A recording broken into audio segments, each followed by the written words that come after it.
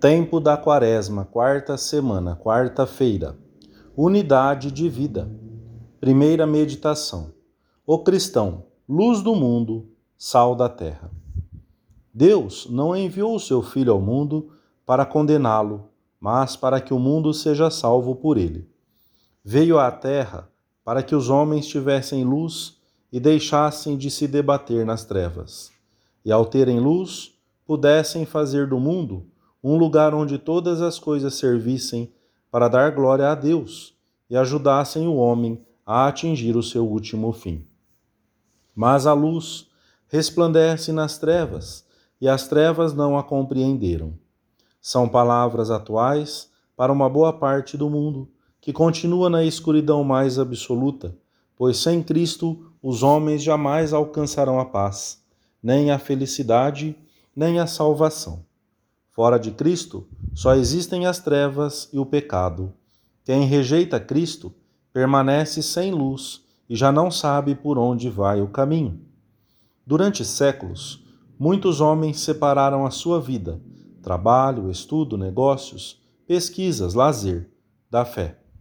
E como consequência dessa separação, as realidades temporais ficaram desvirtuadas, e muitos chegaram a considerar o mundo como um fim em si mesmo, sem nenhuma referência a Deus, acabando por tergiversar as próprias verdades mais fundamentais e básicas. De modo especial, é preciso corrigir essa separação nos países ocidentais, porque nestes anos, muitas gerações se estão perdendo para Cristo e para a Igreja, e porque, infelizmente, desses lugares se envia ao mundo inteiro o joio de um novo paganismo. Esse paganismo contemporâneo caracteriza-se pela busca do bem-estar material a qualquer preço e pelo correspondente esquecimento, seria melhor dizer medo, autêntico pavor de tudo o que possa causar sofrimento. Dentro desta perspectiva, palavras como Deus, pecado, cruz, mortificação, vida eterna, tornam-se incompreensíveis para uma grande parte das pessoas que desconhecem o seu significado e o seu conteúdo. Essa espantosa realidade está à vista de todos. Muitos começaram, talvez, por pôr Deus entre parênteses em algum aspecto da sua vida pessoal, familiar, profissional.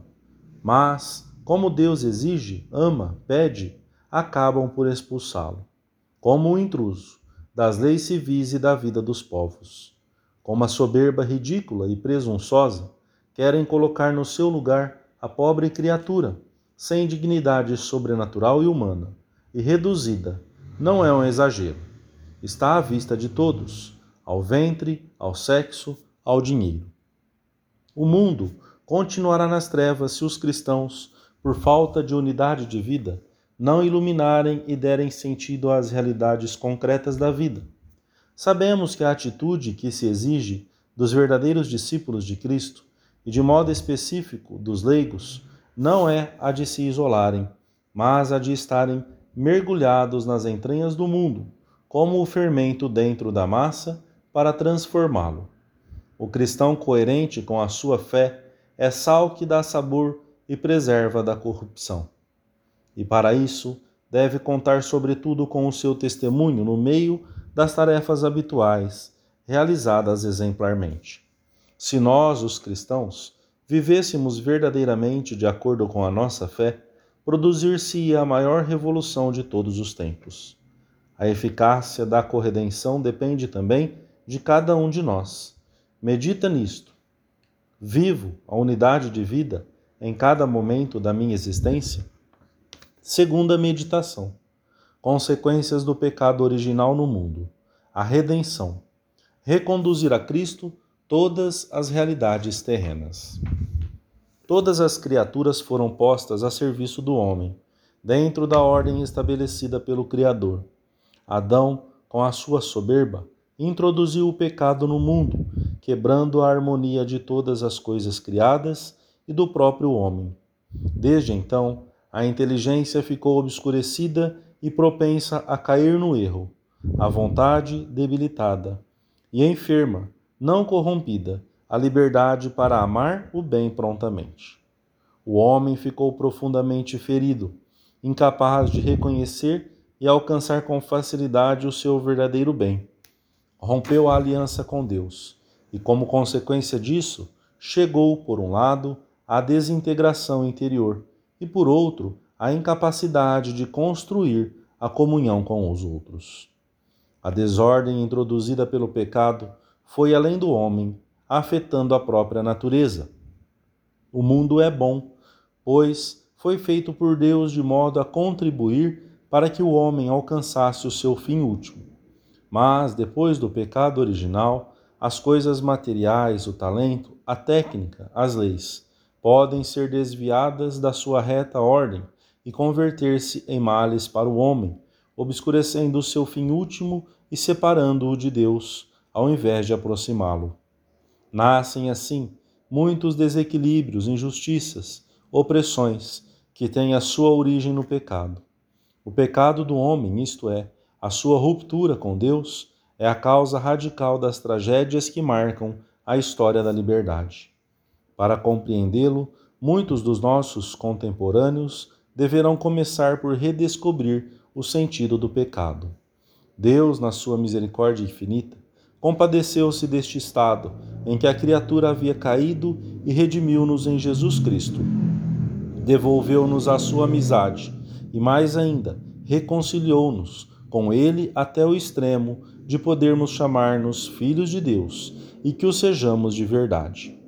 Destinou-nos à vida eterna, para que pudéssemos morar com Ele para sempre no céu.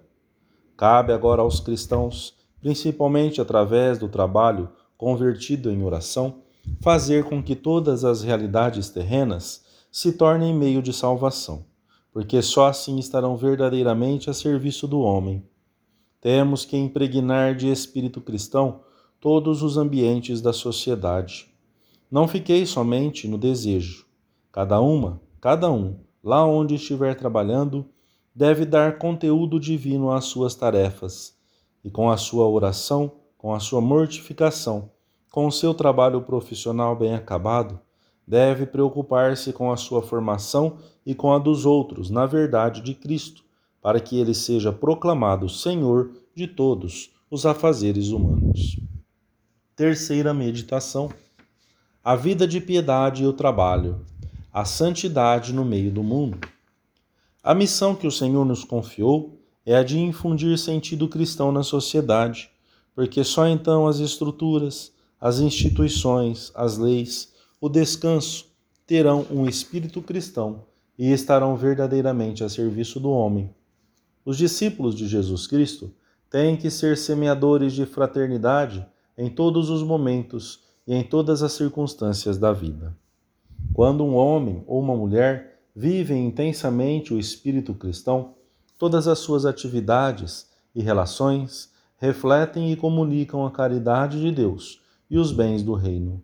É preciso que os cristãos saibam pôr nas suas relações cotidianas de família, amizade, vizinhança, trabalho e lazer a marca do amor cristão, que é a simplicidade, veracidade, fidelidade, mansidão, generosidade, solidariedade e alegria. As práticas pessoais de piedade não devem ser isoladas do resto das nossas tarefas, mas devem ser momentos em que a referência contínua a Deus se torne mais intensa e profunda, de modo que depois seja mais alto o tom das atividades diárias. É evidente que procurar a santidade no meio do mundo não consiste simplesmente em cumprir ou multiplicar as devoções ou práticas de piedade, mas em chegar à unidade efetiva com o Senhor que esses atos promovem e para a qual estão ordenados. E quando há uma união efetiva com o Senhor, isso influi em toda a atuação da pessoa. Essas práticas hão de levar-te, quase sem o perceberes, à oração contemplativa. Brotarão da tua alma mais atos de amor, jaculatórias, ações de graças, atos de desagravo, comunhões espirituais. E isto enquanto cuidas das tuas obrigações. Quando atendes ao telefone, quando tomas um meio de transporte, quando fechas ou abres uma porta, quando passas diante de uma igreja, quando começas uma nova tarefa, enquanto a realizas e quando a concluis. Procuremos viver assim, com Cristo e em Cristo, todos e cada um dos instantes da nossa existência, no trabalho, na família, na rua, com os amigos. Consiste nisso a unidade de vida.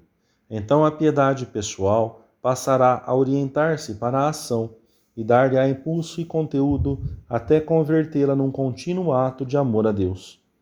E por sua vez, as ocupações de cada dia passarão a facilitar o trato com Deus e serão o campo em que se exercitam todas as virtudes. Se procurarmos trabalhar bem e introduzir nas nossas tarefas a dimensão transcendente que resulta do amor a Deus, essas tarefas servirão para a salvação dos homens e tornaremos o mundo mais humano, pois não é possível respeitar o homem e muito menos amá-lo, se nega ou se combate a Deus, uma vez que o homem só é homem quando é verdadeiramente imagem de Deus. Pelo contrário, a presença de Satanás na história da humanidade aumenta na proporção em que o homem e a sociedade se afastam de Deus. Nesta tarefa de santificar as realidades terrenas, os cristãos não estão sozinhos. Restabelecer a ordem querida por Deus e conduzir o mundo à sua plenitude é principalmente fruto da ação do Espírito Santo, verdadeiro Senhor da história. Non est abreviata manus Domini. Não se tornou mais curta a mão de Deus. Deus não é hoje menos poderoso do que em outras épocas, nem é menos verdadeiro o seu amor pelos homens.